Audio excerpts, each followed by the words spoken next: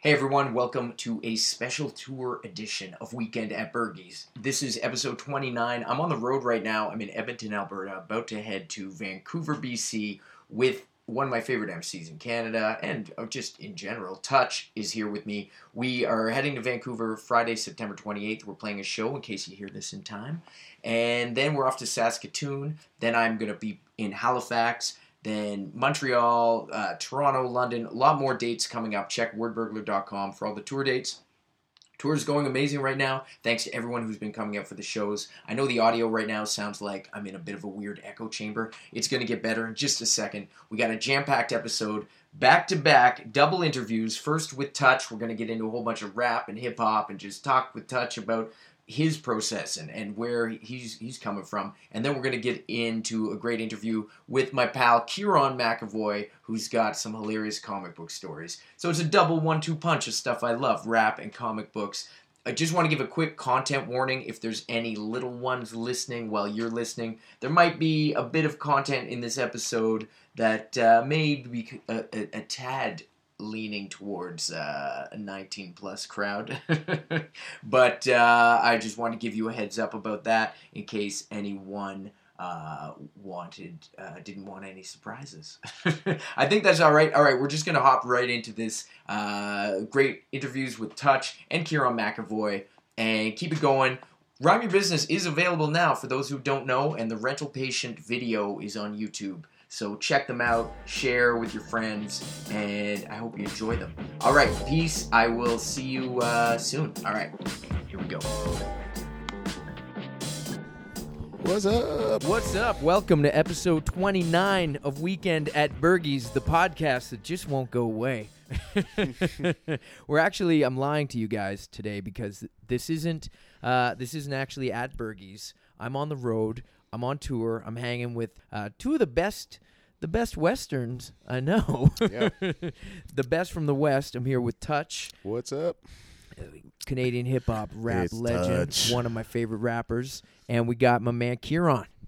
What's up? Kieran McAvoy, comic book genius. Who's got a whole bunch of stories for us all. And yeah, we are recording remotely. We're in Edmonton, Alberta, coming to you live from the road. So far, the count for me, I've done 8 shows into the tour, maybe 9, plus 3 comic conventions. Nice. So it's been a busy couple weeks. That's why we haven't got an episode of the podcast out. So I'm glad, Touch graciously welcomed us over here to hook it up. Anytime, man. Anything for the Berg. Dude, this setup's crazy. Yo, thanks. It's I tell everybody it's like the ultimate bachelor pad if you're like a hip hop dude. Yeah, the vinyl. First of all the gear, walking in and just seeing, okay, we got a room full of like dope gear, keyboards, everything, the records on the wall. Saw that Mad Skills record caught my eye first. But then you've got that Del the Funky Homo Sapien, Mr. Dabalina 12-inch. Yeah, that was like, man, I had to call my mom from Vancouver and ask her to send me some money because I wasn't going to leave Vancouver without that 12-inch at all. And it was expensive, and I was opening for Dell like the next day. So I was like, yo, I need you to wire me this much money because I just spent it on a Dell 12-inch that I need to get signed. Mr. Dabalina, you know what I mean? Mr. Bob Dabalina. I had a teacher, and I know some of my homies were listening who may remember, shout out Dr. Steve Angelidis. We had this teacher in grade 8, and I remember I'd always say his name to the tune of Mr. Dabalina. Dr. Angelidis, Dr. Steve Angelidis, Dr. Nice. For whatever reason, it just... So whenever I hear Mr. Dabalina, I think of Dr. Steve Angelidis. I don't know where he is now, but he was cool science teacher. He was dropping science on our heads. Man, we had a teacher like that. Her name was Mrs. Saldana.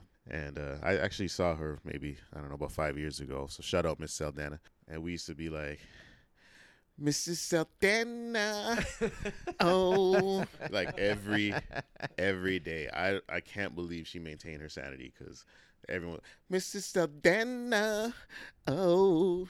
Like when Dirty Dana came out, it was over for Mrs. Saldana. That's amazing.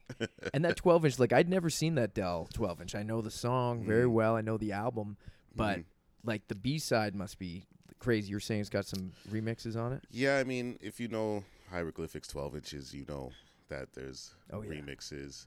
I mean, that particular album, I can't even remember what's on the B side. It's hanging up on my wall right now, but I know there's an extra song.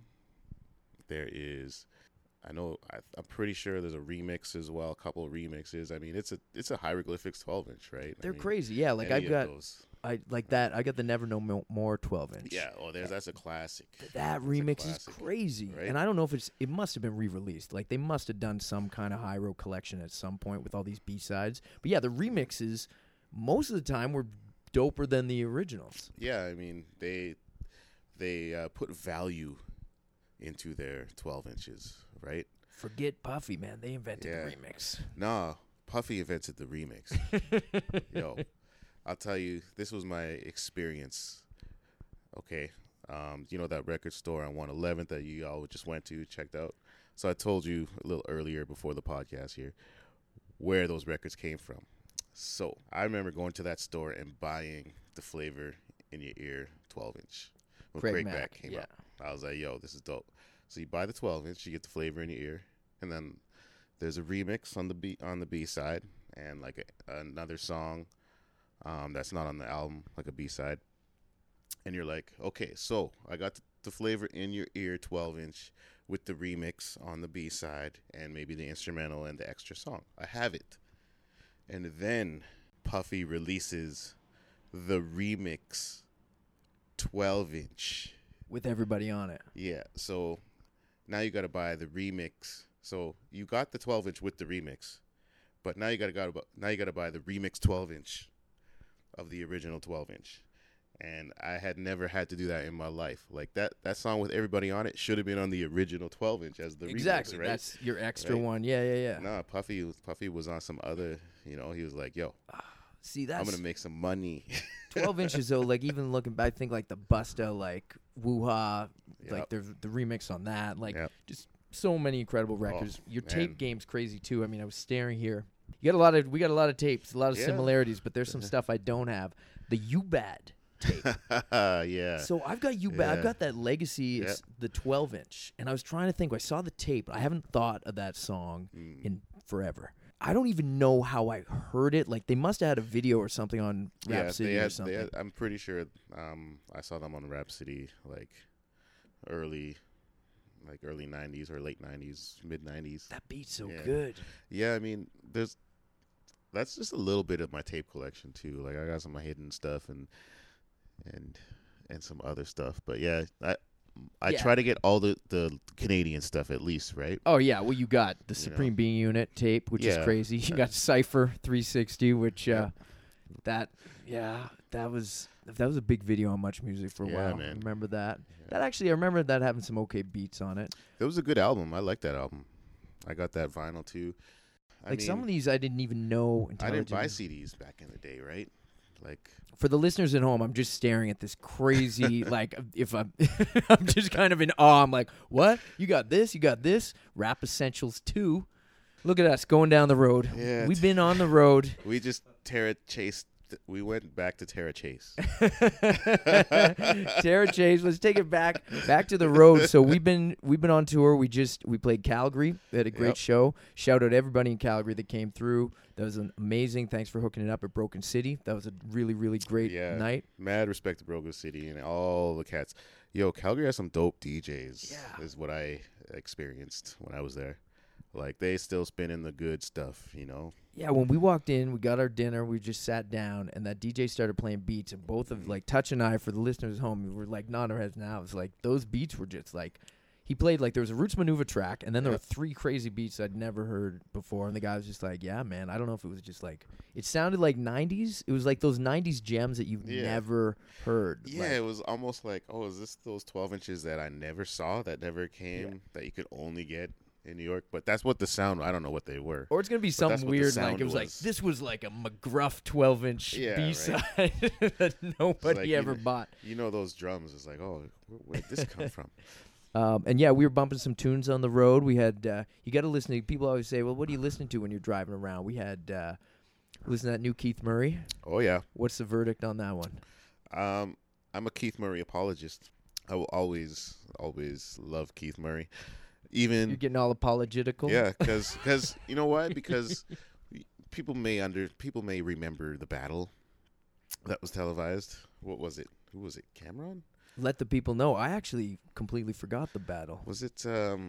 I see. That's how much I am a Keith Murray apologist. I don't even know who he battled, but I'm pretty sure it was like Cameron or something, and it was like 4 years ago, maybe 3 years ago, 2 years ago. It was recently.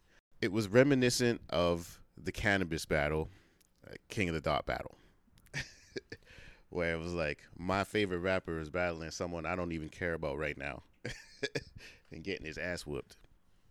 But the Keith Murray battle, I don't even care, man. Keith Murray has always been one of my favorite lyricists. So no matter what, if he puts something out, I'm gonna listen to it. And I'm yeah, enjoy. he's still got like there were a few. I would say like half that album is pretty dope. The other half is a little but it's kind of how it was back in the day. Like even like Most Beautiful Thing in the World. It's like that album's maybe like his albums were hit. The songs on the albums were always hit and miss. Yeah, but you can't always have hits, right? Yeah, and I mean, I didn't really.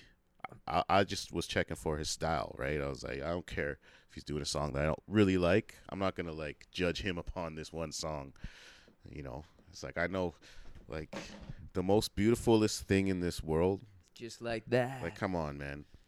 I'm trying to dig up this track listing now because he started saying words that we were just like, he still got it. Like making up words, adding like, itical or something to it. I'm thinkological. Like, yeah, there would be way more syllables in that word than there's supposed to be. La la la. That beat was good. Yeah, that was a pretty good track. Laws of Polarity. He's getting all polaritical. Yeah, I mean polaritical. I don't think we got to peep the whole album when we were driving back. Yeah, the Redman Jam. Everything I heard was pretty dope. It was banging. We were listening to Library Steps. Shout out Jesse Dangerously and Ambition. Listen, listeners, if you're listening and you still haven't checked out Library Steps, especially for like Canadian underground records that dropped this year, much like Touch's record, which we're going to talk about, there's some stuff you guys like. 2018's been a crazy year for Canadian underground hip hop. Yeah. So, yes, Jesse's my homie for sure. Ambition's my homie, but that album is dope. Yeah, I'm feeling the really different. Great, like the cuts are sick. Like shout out Uncle Fess. Like the whole thing was good. I mean, it's like feel good. Like it made me feel good. Like like people are still doing like they're still cutting, and not just cutting anything. They're like digging deep for their cuts, and the samples are all dope. The beats, Lord Finesse with the Ruffles cut. Yeah, like come on, like. Anyone that digs to find their Lord Finesse album to cut, I'm going to give you props, man, because it probably took you maybe 20 minutes or so to find that album. Well, like right now, if I'm like, yo, can you go back there and see if you find you got this Guru record, I need this one sample. You probably know where they are. I could probably do it, but I mean, you never know. I got mad crates here, right? Crazy crates. I know we can talk about your crates all night, but I will. That Eazy-E record you got to talk about from like 87. Yeah, man. With Easy Does It on it. The original Easy Does It. So this is before like not the version that was on his album, like just the single. And on one side, his name is spelled Eazy, and on the other side is spelled Easy. On the same 12-inch. And like, how did they just didn't know? They guessed. It was like, well, it's a 50-50 chance we got it right. Like, I don't know how that happened, Yeah. But that's what I'm talking about. Like, those are the kind of records that I mean, I don't call myself a collector, but I would definitely like to play that. I'm a record player. Yeah. Like that's the type of records that if I'm bringing my vinyl out, that's what I bring out. I don't bring out your regular records, man. I bring out your B-sides. I bring out the stuff you probably never heard of, stuff you're gonna ask me what it is. Yeah. What is it? Okay, well, I'll tell you, but you won't be able to find it. Yeah, and I'll tell you the backstory. Yeah. Bring out a record, be like, yo, I got this here, and cost me that much, and don't regret it at all. No. And see, that's the thing, though. You've got all this gold. You want to make sure that you share it, too, right? You're not hoarding it to Absolutely. yourself. You're not pulling a Martin Shkreli over here. Absolutely, yeah, man.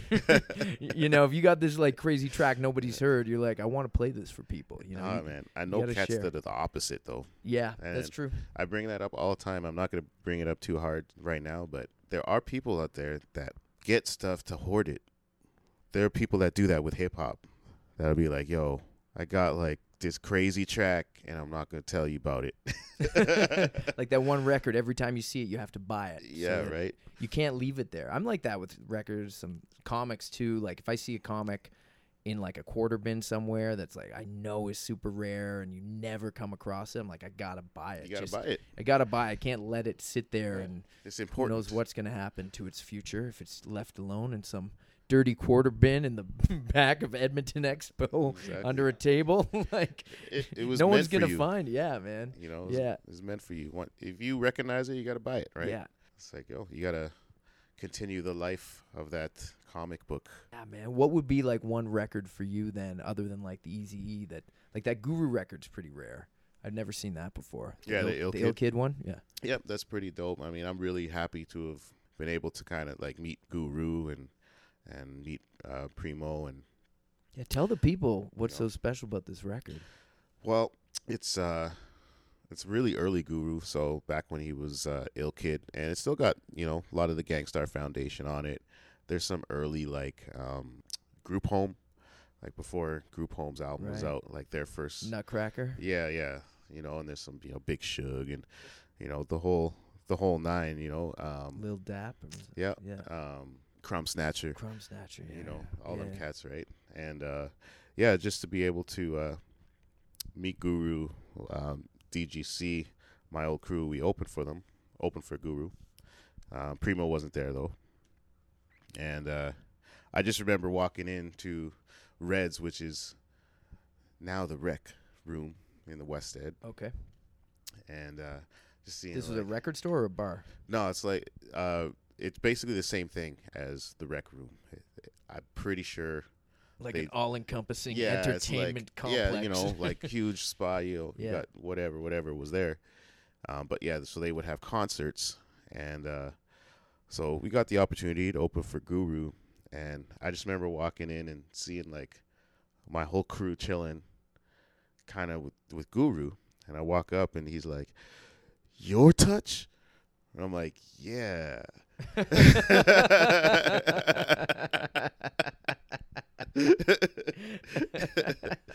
He's just like, "Yo, keep doing your thing, man." And I was just like, "Man, that shit that made like my whole year." That's crazy. You know what I mean?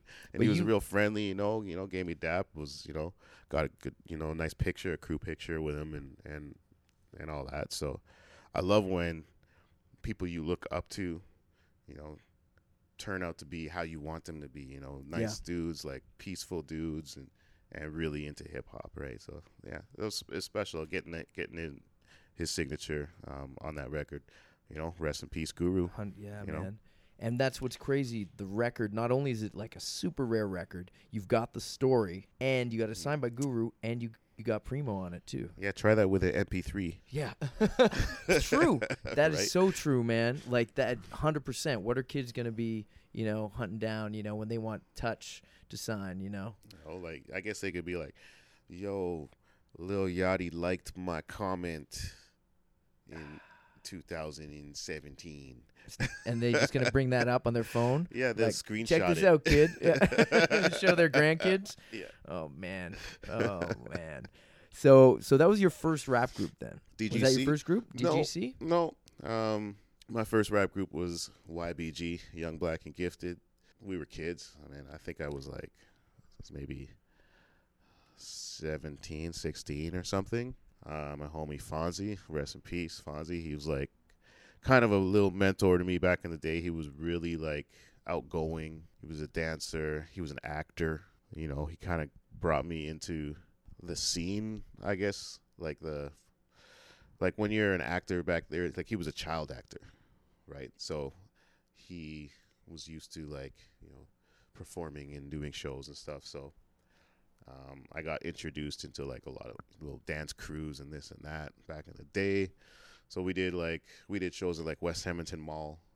We did shows for like models and stuff. Like they would hire us for hair shows and stuff like that. Yeah. You know, and my homie Marcus Garvey, he wasn't in Canada that long when I first met him. He was straight from Jamaica and like with the same attitude as you would have in Jamaica, but in Canada, right? So he was kind of like gave us a little bit of flavor, you know, Yeah, sure. to the group. He had the Yeah. reggae. So that was like my first group. But yeah, I've you know, kind of been in and out of a lot of groups.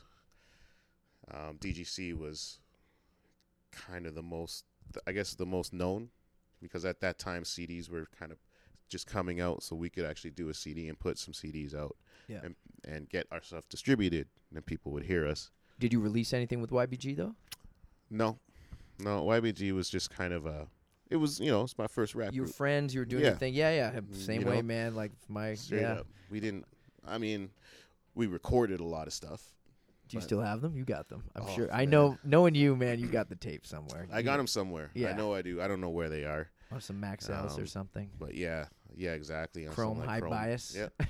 Not the metal bled, you know. Just Yeah. Straight chrome. Yeah, I like the chrome, the gray Yep. case. Yeah, the gray The ones, gray gray tape. Max L's. Those were the tight ones. Forget the purple tape, man. It's all about the gray The tape. gray tapes. Yeah, no, those were when those would go on sale, it was like crazy. I like Yep, you gotta grab them all. the best for mixtapes, like Yeah. dubbing on those. Like what? You gotta get them all. a 20-pack? It'd be insane. Man, I got reels. My first Oh, stuff was man. on reel, man. Crazy. Straight up. That was people. They don't understand now. Yeah, like that's what YBG, Young Black and Gifted. First stuff was definitely on reel to reel. Do you remember? 100%. What would have been like the hit song for you guys? What Oh, was like the man. song you always had to do? Man, I wouldn't even remember. I gotta tell you, man. It was like we were just starting, man. Like I can't remember any of those songs. Did you have a favorite line or anything? no, man. No, not for those. I mean, No. like I say in like I used to suck, man.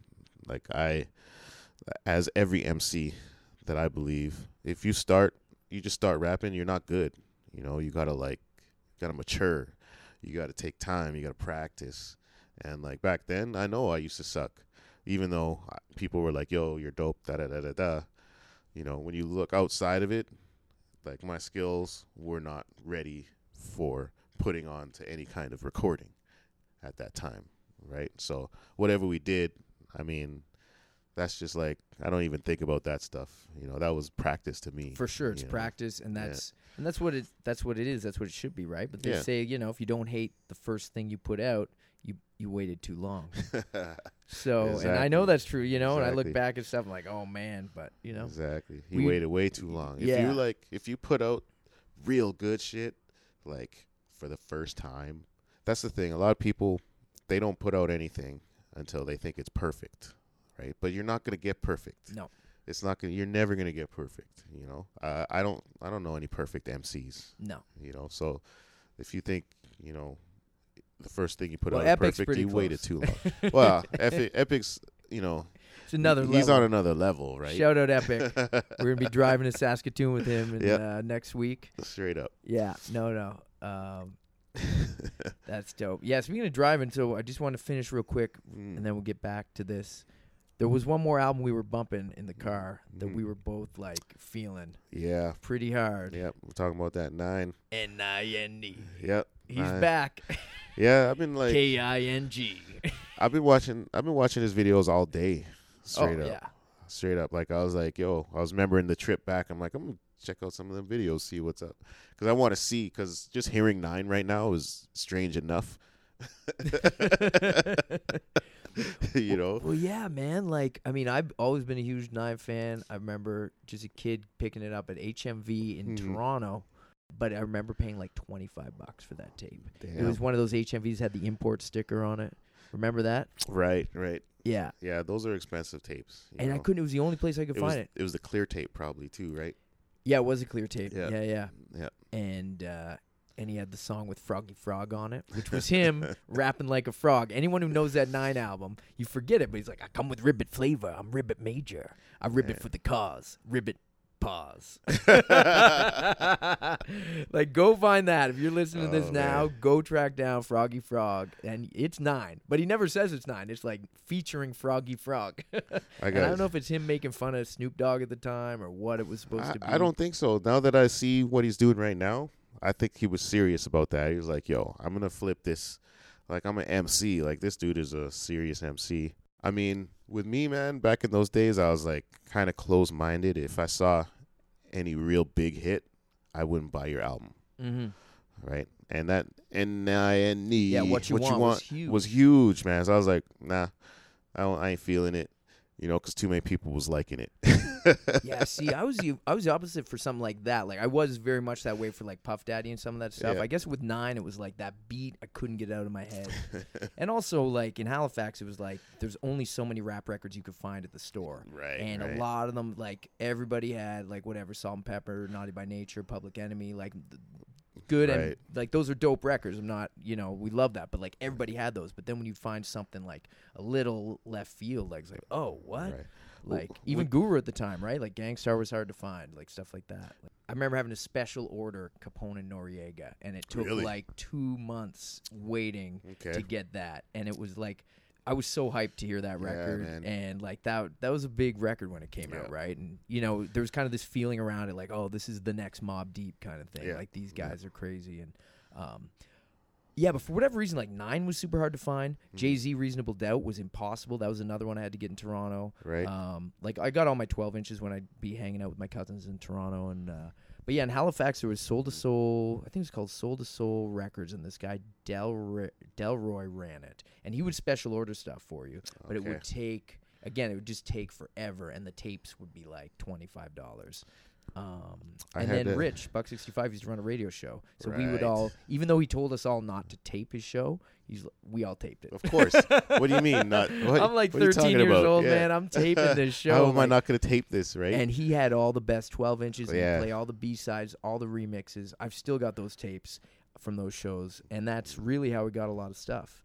Like got first a- Wu-Tang, like he had the Cream 12-inch before anybody had that. It was crazy. Yeah. The Cream 12-inch. The first 12-inch I saw was, I think it was Mystery of Chess Boxing. Mystery Chess Boxing. Yeah, I Maybe think Cream that's was on the first one. B. No, man. No. Cream came out later, but I never saw the Cream 12-inch ever. Like, I never saw that come here to like the record stores. Yeah.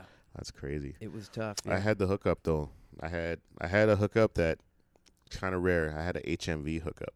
Oh, yeah? Yeah, man. So what I would do is I'd go down to HMV and you ask them for their catalog. So they would give me like the catalog every month, and it was thick. It was like, an inch or inch and a half thick, full of what was coming out. I would just be like, I need this, and this on vinyl. So That's I would crazy. pre-order like everything that was coming out, like Wu-Tang, all from Wu-Tang on was like full length records. I made sure that HMV brought them in on vinyl, and they would bring in like, five every month or something, and yada yada. But I didn't have to pay in advance, right? So they just bring them in. They call me, okay, your Capone and Noriega vinyls here, or whatever, pick it up. Your Ghostface vinyls here, da da da, right? But they never advertised that they sold vinyl back then, right? You had to like get the catalog and select vinyl. So yeah, I had for like months, man. I just had shipments of full length rap albums on vinyl. That's coming in. amazing. You still got them? Oh yeah. Yeah. Oh yeah. Like I mean, now if you go to HMV and you order vinyl, they're gonna be like, okay, pay me right now. Yeah. Pay me in advance, and maybe we'll bring it in for you. If I That's like you. dope. Yeah. Yeah. Yeah, Halifax got doper and doper, and there was a period of like maybe a year or two where there was like 4 or 5 places, and they were all ordering crazy 12 inches, and like when that whole independent boom happened, like when Priority and everybody folded, like we were talking Yeah. about, like that's what happened, I think, to Yeah. 9, like when Priority or Profile, whoever he was on, I think he was on Profile because I got the 12 inches, Right. and when all those labels folded, like the indies that kind of started popping up just before Napster, when you had like CoFlow was popping off, like Ruckus was, Ruckus, yeah, like I right. remember like from that era, I remember Company Flow and Mos Def being like, and Talib Kweli and like those guys, Reflection Eternal and the Ruckus stuff was like, you could find those 12-inch were popping up everywhere, and that was kind of like that last golden era, right? Yeah. There's a lot of like Thurston Howell stuff, Yeah. and like That was Lyricist Lounge. that yeah, era. when the independent labels were before they were all like, a lot of rappers that I respect have dissed a lot of independent labels that I used to respect. And I mean, I just think it's, the business when those independent labels were popping off like Ruckus and whatever. I mean, they were doing a service to the fans, right? Like they were putting out cats that Major ain't gonna touch. Yeah, Shaban Right? Sadiq. Yeah. Like so many guys. So it's like a service. So, I mean, the only problem is that it was a business. Whether your label's independent or not, you're running a business. And, I hear a lot of bitter rappers because they were on those independent labels and, stuff didn't work out. And then those labels ended up folding and this and that. And, it's a shame certain things didn't work out. But those labels were definitely, they were providing a service to the fans, which I don't see like, I don't think a lot of major labels do. They almost want to manipulate the fan, like this is what we want you to hear. Whereas the independent labels were like, yo, here's a bunch of dudes that we think are dope. You tell me, There's like weird rappers that you're like, what? They had one deal, Yeah. won something. Michael Myers, Rasco, like yeah, right. dudes who pop up, and you're like, this guy, maybe a few years earlier, might have had a bit more push on a label, but then without it, and then Nine's probably a perfect example when his deal fell apart, and he kind of touches on it on King, which is so interesting, Right. and he's just kind of like explaining what he was up against. Like he came out really around the time when Puff Daddy, Biggie, Tupac, all that stuff was Yeah. really blowing up, and Yeah. it was already riding on Nas and Wu-Tang. Right. And like trying to get that market share in there for him, not just for him, but for his label. I mean, that's like a difficult thing. So no matter how dope you were, and I think Keith Murray was funny because both those records dropped within the last little while. We were Right. listening to both these dudes who were both really big in that like early mid '90s era. Yeah, they were about to blow. But type, something, yeah. yeah. And they were, for all intents and purposes, on the underground. They blew up. Like everybody, Yeah. you talk to heads, everybody Yeah. knows Keith Murray. Most people know Nine if you're of a certain, Right. headspace. But then, yeah, Nine, I couldn't find anything from him for years after Cloud 9. Right. And then he put out this record called Quinine or Quinine. And because I guess he had to have 9 in the title of every album. 9 Lives, Cloud 9, Quinine. And then he did one called The 9 Commandments. Right. That's just come That's out just more recent, recently. right. And then King. And King is just like, the Snow Goons. Anyways, we'll stop like hyping up 9, but it's interesting to hear these dudes who now are like Keith Murray 9, they got to be in their 50s now. Well, yeah, and I mean, And they're still rapping. Like he's killing it at 50. It sounds crazy. yeah, like I wasn't even checking for 9 back then, but you learn to appreciate hip hop, once it starts losing its integrity. Like nowadays, I'm worried about hip hop, so I start, when someone like 9 comes out with an album, you're like, okay, thank you, 9.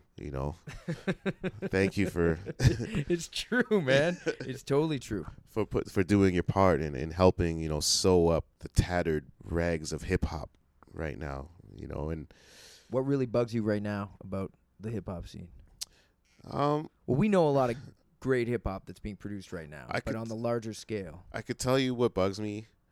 You don't need to name names or anything. No, it's not a name. It's this. It's like the thing is, it's the whole thing. Like it's what hip hop is now compared to what it was when I was growing up in hip hop. So like when I was growing up in hip hop, you had 2 MCs, a DJ, some dancers, and then you had some dope samples. You had cuts in your hook. You had some dope banging drums that, you either sampled or whatnot. Boom bap, right? So now what I see they call hip hop is like no samples, no DJ, one rapper, no dancers, and no like people are like rhyming over their vocals. So That's the killer, yeah. I mean that's part of it, right? It just seems like it's completely opposite of what it was. And I mean, I'm not saying that all of it is bad. I'm just saying it's not what it was. Well, it's splintered too. I mean, there's definitely, just like rock and roll is splintered into so many things. Mm-hmm. Punk, alternative, heavy metal, folk rock, whatever, grunge, you just go on and on and on. Rap really, and I think what people outside of hip-hop still don't see, they all see it as one, oh, this rap or hip-hop or whatever. People can get really closed-minded. Mm-hmm. But when you're within hip-hop even, I think there's a lot of people who are like, well, this is my hip-hop, this is my hip-hop, this is my hip-hop. I'm with you. Like, I 1,000,000% agree with you. I think we come at it with very similar ideas and thoughts about what we love our hip-hop to be. Right. But I think, like, there are so many subgenres now within hip-hop, and it's still so hard, I think, for some people to accept it. It's like, no, I love hip-hop, I love rap. This isn't really rap to me. Maybe this is something else. This is like the singy whatever core or the mumblecore or whatever, and it's like, you know, I know what you're saying. It's a whole bigger topic. I mean, it's true. Like, I understand, like, it could be just semantic, right? It could be just like, well, it's a category. This is a category of hip-hop. But I guess what bothers me is that from an outsider, like if you're an outsider, you're not going to understand the subtleties and the semantics and the categories of hip-hop. What you're going to do is you're going to look at what is given to you and presented to you as hip-hop. Yeah. Right? But you're right, though. I mean, there's a lot of cats like me and you that are doing our thing that we don't sound nothing like a lot of hip-hop, and there's dudes that don't sound like us and still don't sound like, you know, a lot of hip-hop that's out. So there's a lot of different categories and stuff. It's just, I think sometimes we get grouped into the same, we get grouped into the same kind of thing, and what's portrayed is the most popular part of that, right? Not the subtlety that we are, or the, you know, different skill sets that we have compared to somebody that's just basically doing a hook the whole song. I'm not going to say that, you know, you can't do it anymore or that you have to have a DJ or whatever. I'm just saying, for me, what I look for, what bothers me is it's harder to find what I look for. Yeah. You know? Okay. But thank you, Nine. Thank you, Nine. All right, and we're gonna come all the way back around. Just touch back because you were talking about your group, and then I want to know a bit more about how you went solo, and like when the whole solo thing started, and how you linked up, and with like NATO and everything, and and really on the Canadian scene. And I know we've got a treat we're gonna play for people at the end of this episode too. We can talk about that, but maybe give the audience a little bit of a synopsis on the Touch history, a touch of Touch, if you will. I mean, basically, with the group I had, DGC, Dangerous Goods Collective, group that I was in, we had a philosophy, and that's why we called ourselves a collective, is our philosophy was that we weren't beholden to each other. Like, we could do, you know, we could work with other people, you know, because what we did is we observed the cats around us, and we saw people, you know, just, you know, groups breaking up because this dude did a track with this dude and this dude did a track with this dude, and people were, you know, internally fighting, and we're like, we didn't want to do that. So we're going to have like a constitution here where, you know, if you want to do something with dude, go ahead. If Dice wants to go DJ with someone else, go ahead, you know, do your thing. If you need to throw cuts on someone else's track, go ahead, man. But, you know, we're a collective. We do shows together. We do our thing. And so basically after, 2001, we dropped our album. And we were trying to, you know, kind of uplift our situation business-wise. And certain things just didn't work out business-wise. And, you know, I don't like going into the details of that. But, you know, we just ended up, you know, not doing another album together. But I had been working with NATO throughout that. You know, I met NATO at the Black Dog, which was underground hip-hop night every Tuesday. That's right. Now it's just Yeah. mainly just a pub, right, on Yeah. White Avenue. Yeah. Yeah. And so it had the longest hip hop night in Edmonton's history, and we were part of that. So I mean, that's where if you were doing any kind of hip hop, you would go there on Tuesdays. What would have been Right. some of the acts that would have been there? Well, I mean, you would have seen like all NATO's crew.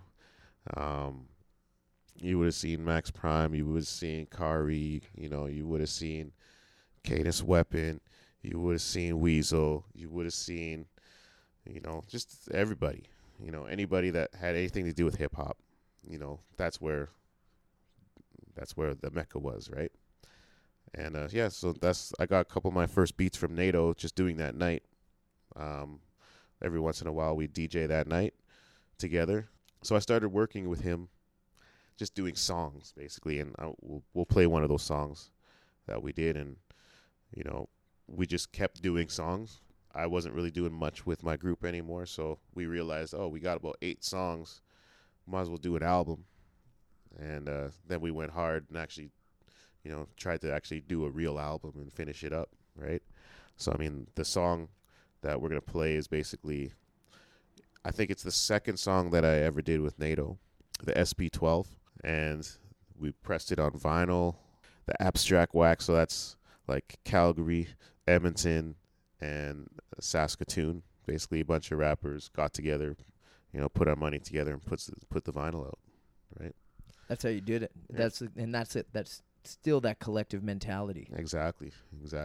Yeah, and I mean, at that point, even like when you think back, like 2001, like, was your idea to just do things independently, or were you at that point still thinking maybe I'll try and take this to a label or something, or were you just trying to just put stuff out?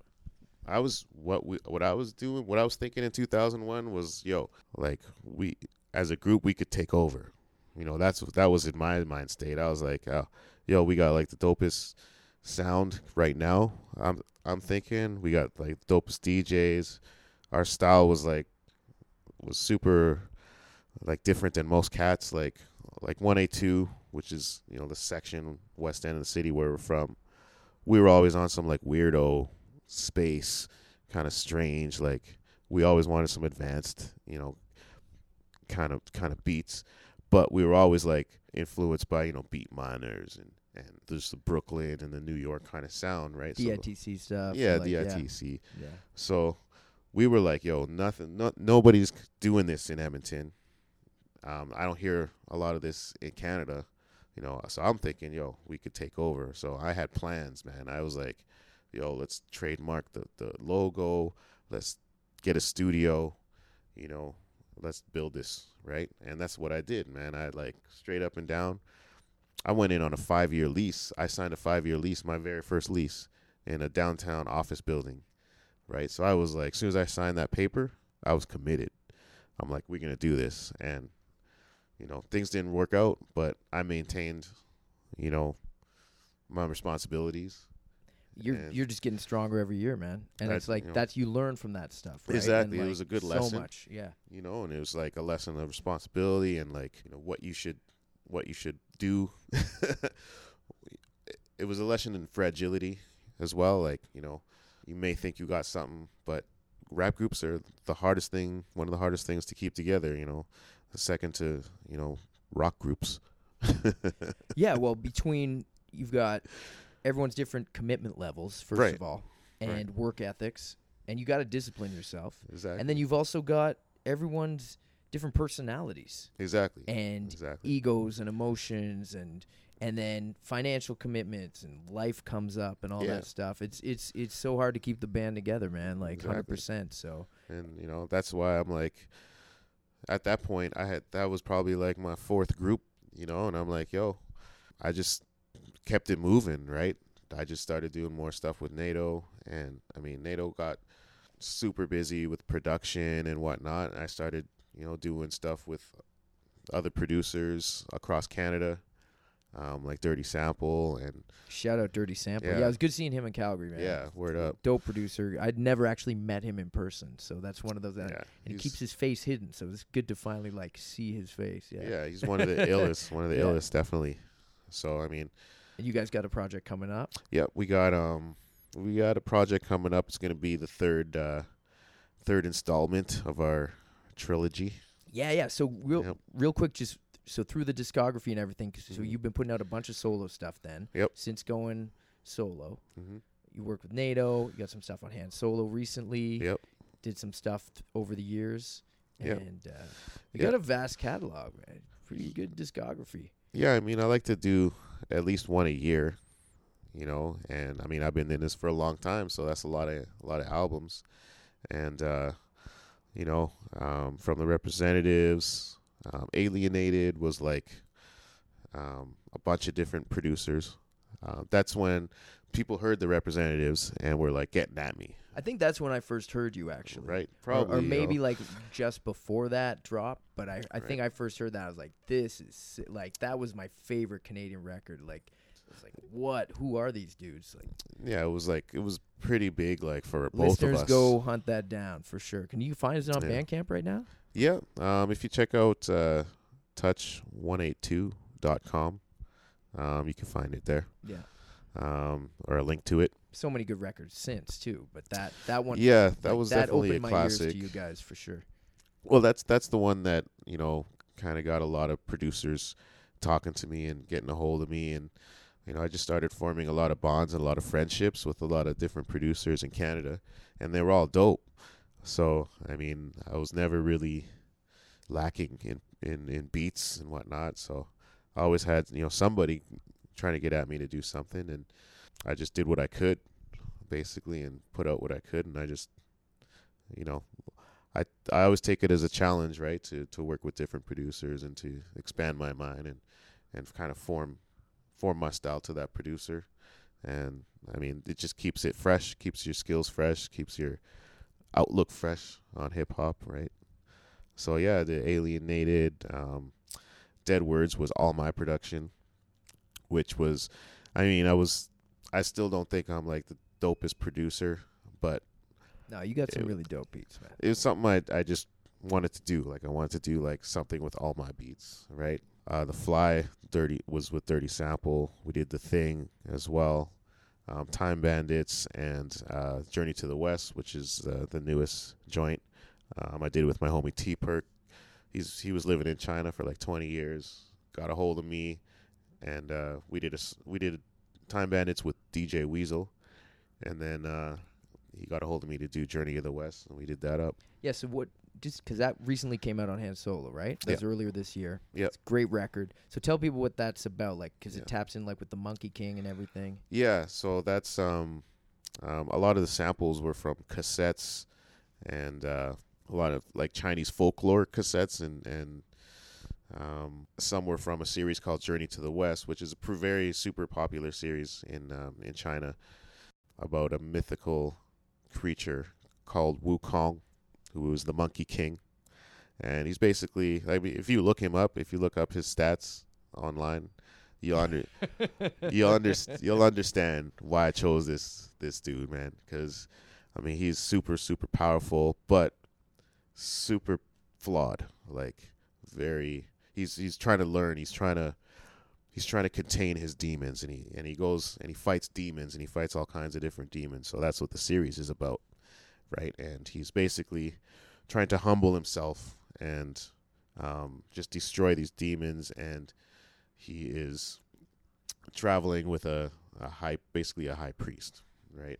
So this series, I basically wrote an album that kind of intertwined my journey through hip hop with his journey through fighting his demons, and just try to kind of mix concepts, basically remix like we do in hip hop, right?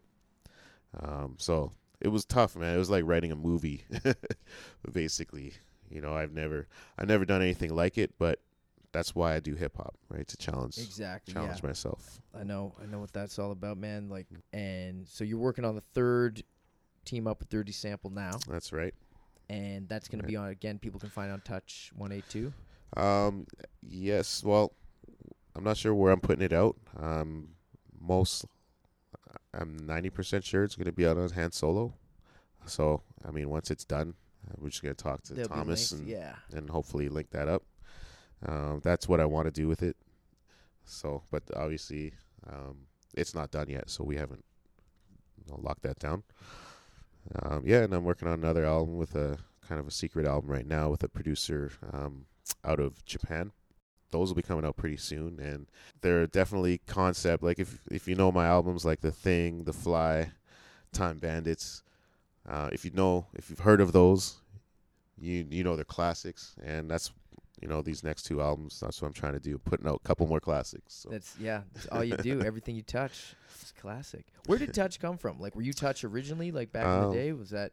No, actually. Yeah. What was your first rap name? My first rap name was Too Nice. All right. Yeah. With the number 2? No, it was just Too Nice. It was just Too Nice. But there was a dude out named Too Nice back then.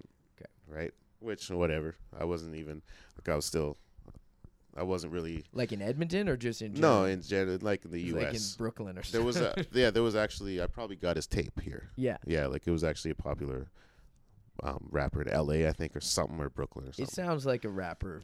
Yeah, name. Too Nice. Like that's he not had taken. Someone's gonna take it. I'm pretty sure there was a video even on Rhapsody or something maybe, but yeah. So and then it was like Intellect.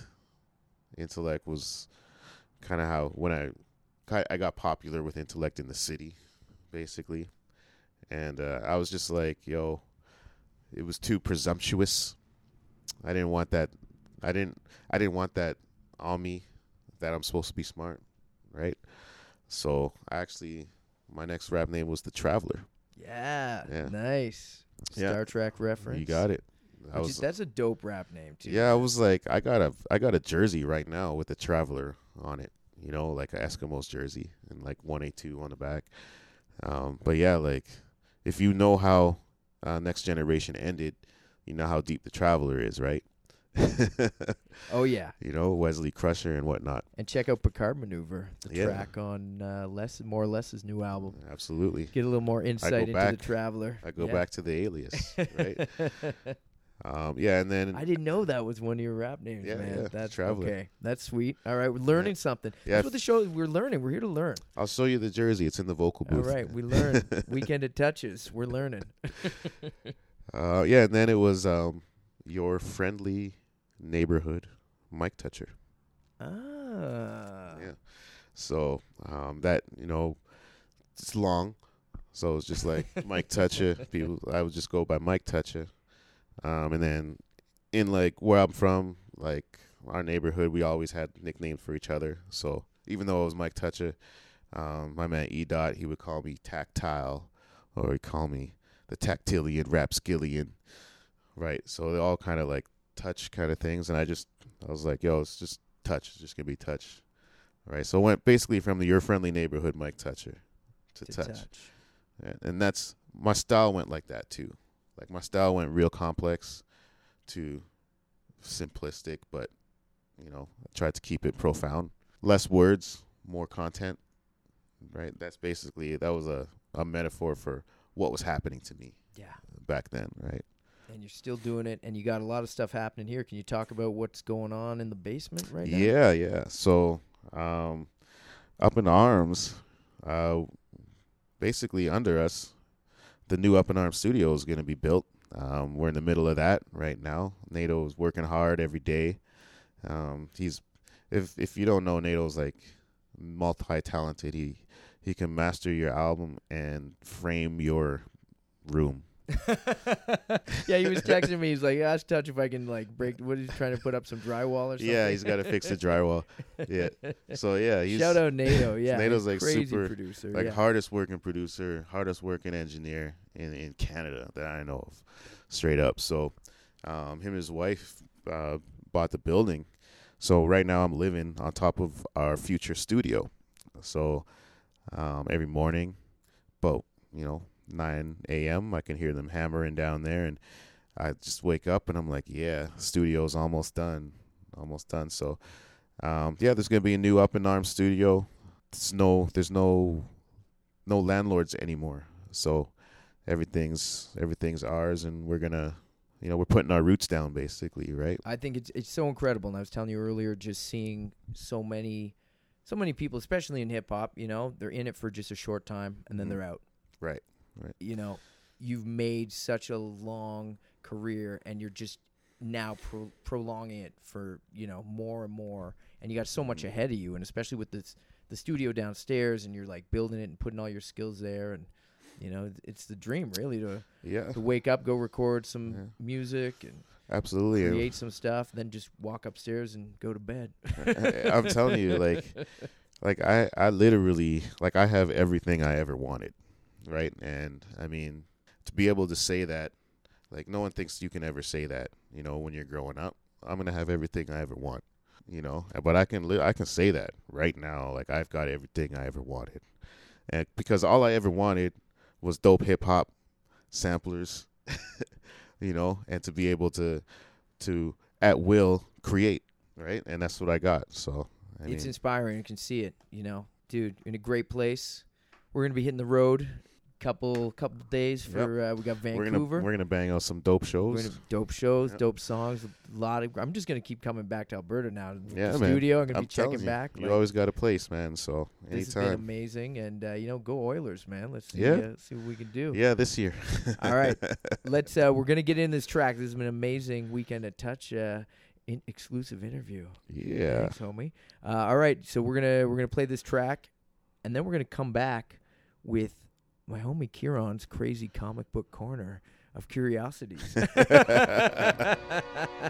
Stay tuned. It's Weekend at Bergie's, the tour edition. Word.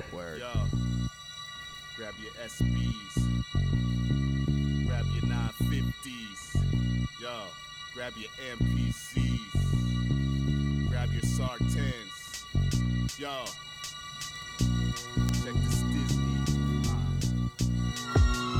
What? Yo, Pac and Big show that rap may be fake, but niggas are real. How I feel about hip-hop reflected in the skill applied to the art. Whether or not I hit the chart is irrelevant.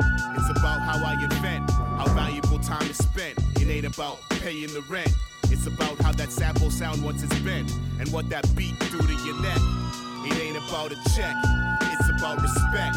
Only attained by longevity. That means I'ma drop an album when I'm 70. A lot of producers can mention me. A lot of MCs went with me into vocal booths, once empty and breathe heavy.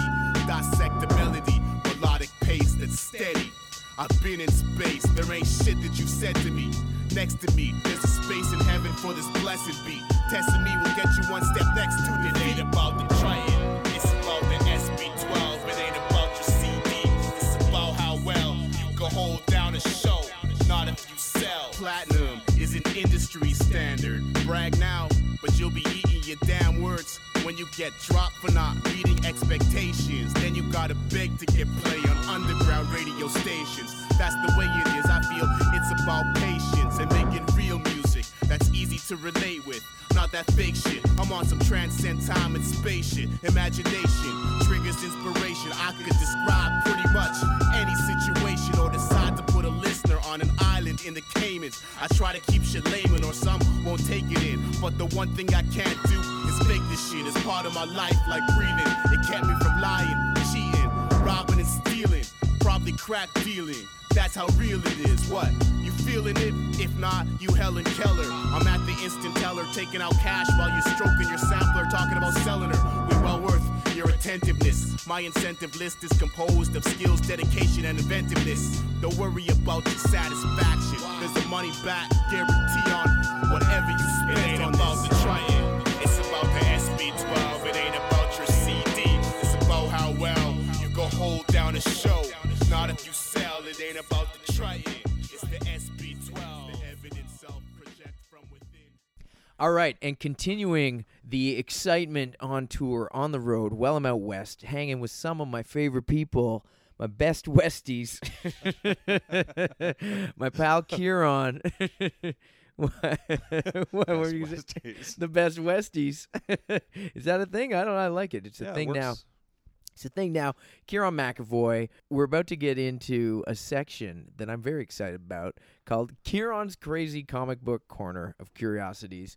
And Kieran, you and I first met at Silver Snail when I got a job there in 2003. Yeah, 2003 would have been. Although we think we met earlier when I went in and bought a Snake Eyes t-shirt as a kid at the Eglinton shop. I'm sure we did, because I would remember anyone that bought G.I. Joe stuff. And we had those 275 T-shirts, and there was a Snake Eyes one and a Serpentor one, both of which wouldn't have fit me. But I got that. I scored that Snake Eyes one, and I remember it was like Snake Eyes. Anyone who knows the Snake Eyes character, his pouches are like gray, but in this artwork they were kind of purple. And he looked more navy and purple than black and gray, but It was still a Snake Eyes shirt. Yeah, it looked so good. But I digress. 2003, I get a job at the Queen West Silver Snail in Toronto. Dream job. You and I meet, and we weren't allowed to work together, right? Our bosses, we got along too well. Yeah, we were instantly denied working together. I was in school full-time at this point, so only working part-time, so they scheduled us on opposite shifts, because heaven forbid we should have fun together, because when we discovered that we both loved G.I. Joe, it was game over. It was over. And you were more sort of like into rock, and I was obviously into hip-hop, but then I think, we really bonded on the music and comic book connection. Exactly. I was like, man, the only difference between you and I is the kind of music we were listening to. Other than that, we had all the same views on everything. Comics, and cartoons. I remember you, man. I still appreciate you coming out to all those early shows that I was doing at the Hooch on Queen West, and yeah, I remember that. You were the only one from work that came out. I remember that was cool. Yeah, I remember doing your merch back then. Those were crazy times. So how many years did you work at the Snail? Because you were there years before I got there. Yeah, I think I started in like 88, 89. Like I was hanging out there on the Reggie around then. Actually, I think my first official day would have been somewhere in March of 89. And that would have been at the Eglinton store. So I was like 14. Yeah, so basically when I met you, you were already kind of like 14 or 15 years deep in lore of the Snail. That was my whole life. Like I worked there full time, ran the place, took a break to do theater, but I always was drawn back. And comic fans listening who know Silver Snail know how legendary and fundamental Silver Snail was to the comics community in not just Toronto, but really in Canada. And that's a whole other history that we kind of tap on every now and then on this podcast. It keeps coming up. But it's an episode of itself. It's 100%. It's a whole series on itself. But you witnessed a lot of crazy things, especially in the 90s and all the different signings. And this is why we're here. I want to hear these signing legends. The signing legends. So, I mean, I know you've told me Grant Morrison came through, Neil Gaiman came through. Yeah, we had Dave McKean, like Jeff Smith, Dave. I mean, like it's a laundry list of a who's who. It's crazy. Mike Mignola come through. Mobius was there. Mobius, Bill Sienkiewicz, maybe. Oh yeah, they were all Mobius, there. Like, it's crazy. It is insane. Did Frank Miller ever come? No, but Mark Asquith was friends with Frank Miller when he was in town, and we met up at a bar, and it was awesome because I was like Mark would always say hi to me when I come into the bar, and he was sitting there. I'm like, who are you sitting with? and we're all there, like a bunch of. And Mark Asquith, people. Former manager at Silver Snail. Yeah. For those not keeping track. Of course, keeping track. Yeah. And we're sitting there with Frank Miller, and he invites me over. I get to sit there and talk to Frank Miller. Now, what era Frank Miller is this? Sin City. Wow. So this is like 99. That's 99, crazy. 2000. This is probably around there, I guess. What was like the one thing that stood out about Frank Miller to you? You know what? He was so patient with one person in particular who was instantly starstruck. Like, here's this guy just sitting in the bar catching up with an old friend, and he's announced to the entire place that the creator of Sin City is in the bar. And he was so patient with them. But then, like, after we got rid of that guy, he I was able to sit down with him and talk for a bit, which was awesome. An excitable comic nerd? Yeah, go figure. I've never seen it. Oh. Yeah, they don't exist. Now, I know you've got a quick John Byrne tale. Yeah, speaking of excitable comic nerds, it's George Zotti's story.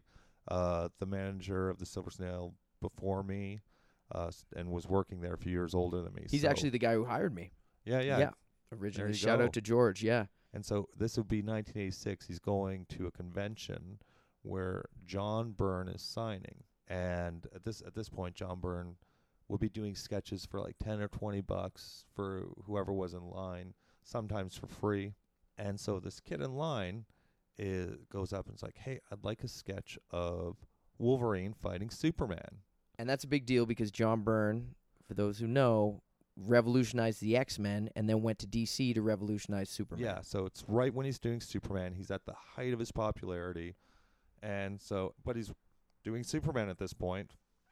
And, so he starts sketching out this picture, and it's Superman standing, like his hands on his hips in his classic heroic pose. And Wolverine's just going in to punch him. And as he's hitting him, the claws are buckling and coming right out of his arm. And so his arm's just all breaking, like he's just It's hitting amazing. a wall. It's such an awesome nerd request. It's like, I want to see Wolverine fighting Superman. Exactly. Draw me that.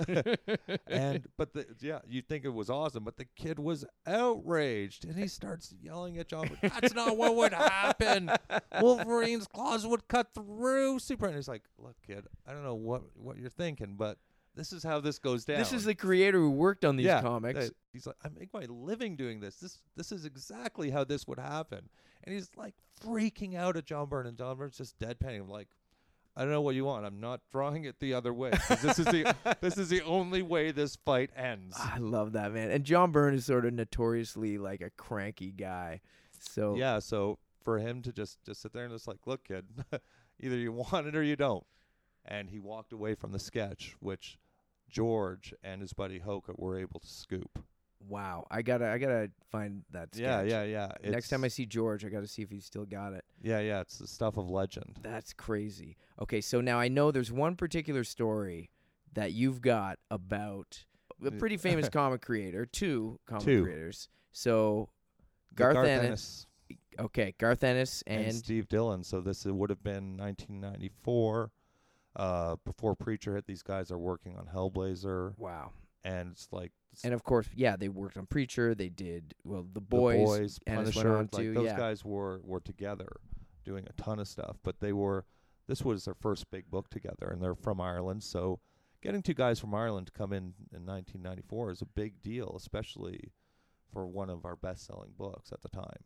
So we pick them up at the airport. And this is their first trip to Canada, as far as I know, because it was, for what Garth Ennis wanted to do, I hope it was his second or third, because all he wanted to do was hang out in his hotel room. But what we ended up doing was he was like, I need to see Ren and Stimpy, and that's his whole trip. He's like, I need to see this show. So we had to go. So now that's just. I'm gonna stop you for a second because, we've talked about this, but the fact that this is '94, and if it was today, you could see anything. I can sit at home and type in Ren and Stimpy in my computer, and I can watch it from anywhere. But back then, you couldn't. So he comes to Canada, and all he wants to do is watch Ren and Stimpy. Yeah, it's all he's heard about, so he has no access to it. Like, it's so crazy. Yeah, nowhere to rent it over there. Being no video denied stores. access. It's a concept that people don't understand these days. But it meant so much to him when we got here, right? So we go out for dinner, then we then we go to Suspect Video. And knowing his sense of humor too, this is just even funnier to me. But sorry, go on. And but we get copies of the cartoon, and then he picks out Dead Alive, the Peter Jackson movie. He's like, I've been dying to see that too. So we grabbed the movie. I love that you took him to a video store, and this is like, he's a rental patient. Yeah. Oh yeah. That's all he wanted to do. And Steve Dillon was like, I just got to draw all night. I'm behind on Preacher. If I don't get this done while I'm here, you're not getting another issue. So we go to the video store, pick up the movies, and then we go to the beer store. They go in and they order 24 beer each. And then they turn around like, what about you guys? And I'm like, oh, we're in for a night, right? So meanwhile, I'm brain racking my head like, where are we going to get a VCR for the hotel room, right? So hotels didn't have a VCR back then? No. It was just Weird. So we they didn't have anything, just a TV. So we're like, we grabbed. So I Probably was like, first choice was that the Yeah. that little brown box at the top with the red digital Yeah, exactly. numbers. and so I was like, let's get the VCR from the store. So we go into the store after hours, and the VCR is way up high so that nobody will steal it, I guess. But it's so I'm unhooking the VCR, and I'm so proud of myself that I've come up with this solution, grabbing all the cords. This is like the store VCR that was used for like showing movies in Oh yeah, store yeah, and we stuff. yeah. It was all our promotions were run through there. Like film companies would send trailers, and this is what we do. Right. So we needed that thing, and And you decided to steal it in the middle of the night. yeah, It's well, for the greater tomorrow. good. Yeah. We're gonna bring it back tomorrow. Just like renting Yeah, a movie. exactly. Nice touch there, man. But yeah, so we're but it's February in Toronto, so it's snowy and icy out. So I'm like holding onto this VCR like I am the king, like I've solved the problem. Nobody else is getting it. Like I'm taking full credit for this idea. And we're walking out of the store and we're walking back to the van when I slip on a piece of ice. Just do that full like 180, like bam, thud, Flintstone flop, and the VCR shatters. Yeah, and like they're standing around, and Steve Dillon is trying. They're trying so hard not to all laugh their heads off at me. Meanwhile, This is just a crazy Yeah. scene to imagine. yeah, there's people that want to laugh their heads off, and then there's the two people that I'm working with that are looking on in horror, right? So you've got two different viewpoints, like hilarity and horror. And meanwhile, nobody, like, I'm lying flat on my back, and VCR pieces everywhere. And to Garth Ennis's credit, he's the first person that came over to help me for what seemed like an eternity, lying on my back. He's like, "Don't worry, it happens to the best of us." And he helps me up, and then we look at the VCR, and it's in pieces. The whole front thing, there's no, like, the buttons, they're all gone. But we're like, well, maybe this can work. Oh yeah, buttons. Remember that was like Yeah. nothing has buttons now. Yeah, so we're like, I don't even remember if we had the remote, or I can't remember even how we got it to work. But we take it to the hotel room, and I think we use like paper clips or something to get in there to start it, or when you put in a tape, it would automatically This is start all playing. for Ren and Stimpy. Yeah, and Dead Alive. So we get there, and the machine looks like it's just been through a war. But after we hook it up, it works. Thank God. It's amazing. So we're hanging out all night watching these cartoons and the movie with Garth Ennis, while Steve Dillon is sitting at this round table in the hotel room, like drawing away. But as the night goes on, the bottles are piling up on the table, and he's got less and less real estate to draw, to the point that he's like just got a little corner of the table that he's turning the page upside down to get in that little square flat space to draw on. So he's probably drawing upside down, left and right, but not clearing the bottles for the night. And so that was the night, and I'm like, next day was the signing at the store. So They drank everything. oh yeah, they were done. Like, they were good to go. Like, we were all done after like 5, and these guys are just pounding them back like water. So the next day when we're at the store, I'm like, hey, can I get you guys anything? And they're sitting at the table, and like, yeah, we like some beer. And I'm like, where the heck am I gonna get beer at like 10:30, 11 in the morning, right? Like, I wasn't prepared for this. So luckily across the street there was a bar that was able to help us out, and luckily the person working there was a big comic fan, and so we got some pictures off site and had them underneath the table that we were filling their coffee mugs all throughout the signing. It's amazing. Yeah, You got to guys keep were those champs. Irish comic creators drunk. Yeah, I think we were keeping them sober. I don't know, man. Did anyone ask them to draw Superman versus Wolverine? No, I can only imagine what Wow. Steve Dillon would have drawn. Oh boy. I can keep going. All right. So I know you got one more about a A friendly neighborhood guest. showing up for his wedding in full regalia. Oh yeah. Okay. So what was this for? This is for like I'm gonna get in trouble because it's Spider-Man Annual 21. So the wedding of the wedding Spider-Man. annual, Yeah. right. And we had the Romitas, John Romita Jr. and Sr. at the store for signing. This is just before I'm working there. I'm there as a customer waiting to get a job. You're the kid hanging around out all helping day, right? out. Like yeah. I'm 12 at this point. Yeah. And so back then you had to get, there was only one Spider-Man costume, and it was owned by Marvel, and you had to hire a dude to play Spider-Man in your store. Like there was no cosplay or anything. It was a big deal to bring in Spider-Man. We got, like, at that point, we brought Spider-Man. 1 year we brought Wolverine. 1 year we brought She-Hulk. But it was such a huge deal to get guys in costumes to show up at the store. And this was a major event too. I remember the wedding of Spider-Man. They did it at, like, in New York at, like, a baseball game, and Stan Lee married them or something. Like there was, like, it was everywhere. Shops were doing, like, major events. Yeah, for we this had thing. cake, everything. Everyone was dressed up for the wedding.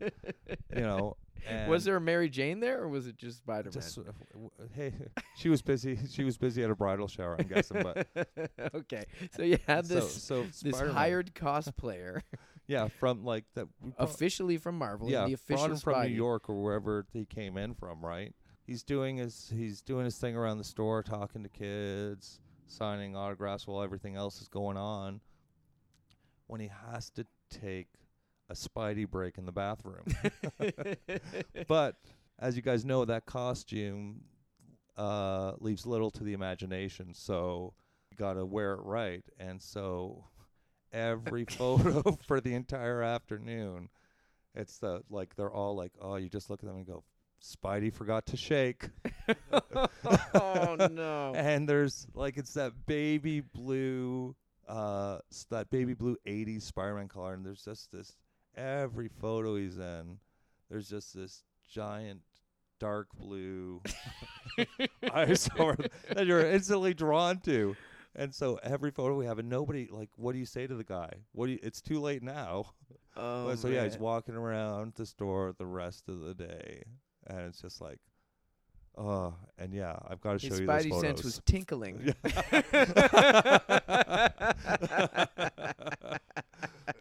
Yes, it was. Oh, Kieran, this has been amazing. We got to do this again next time I'm back in Edmonton. We got to do this.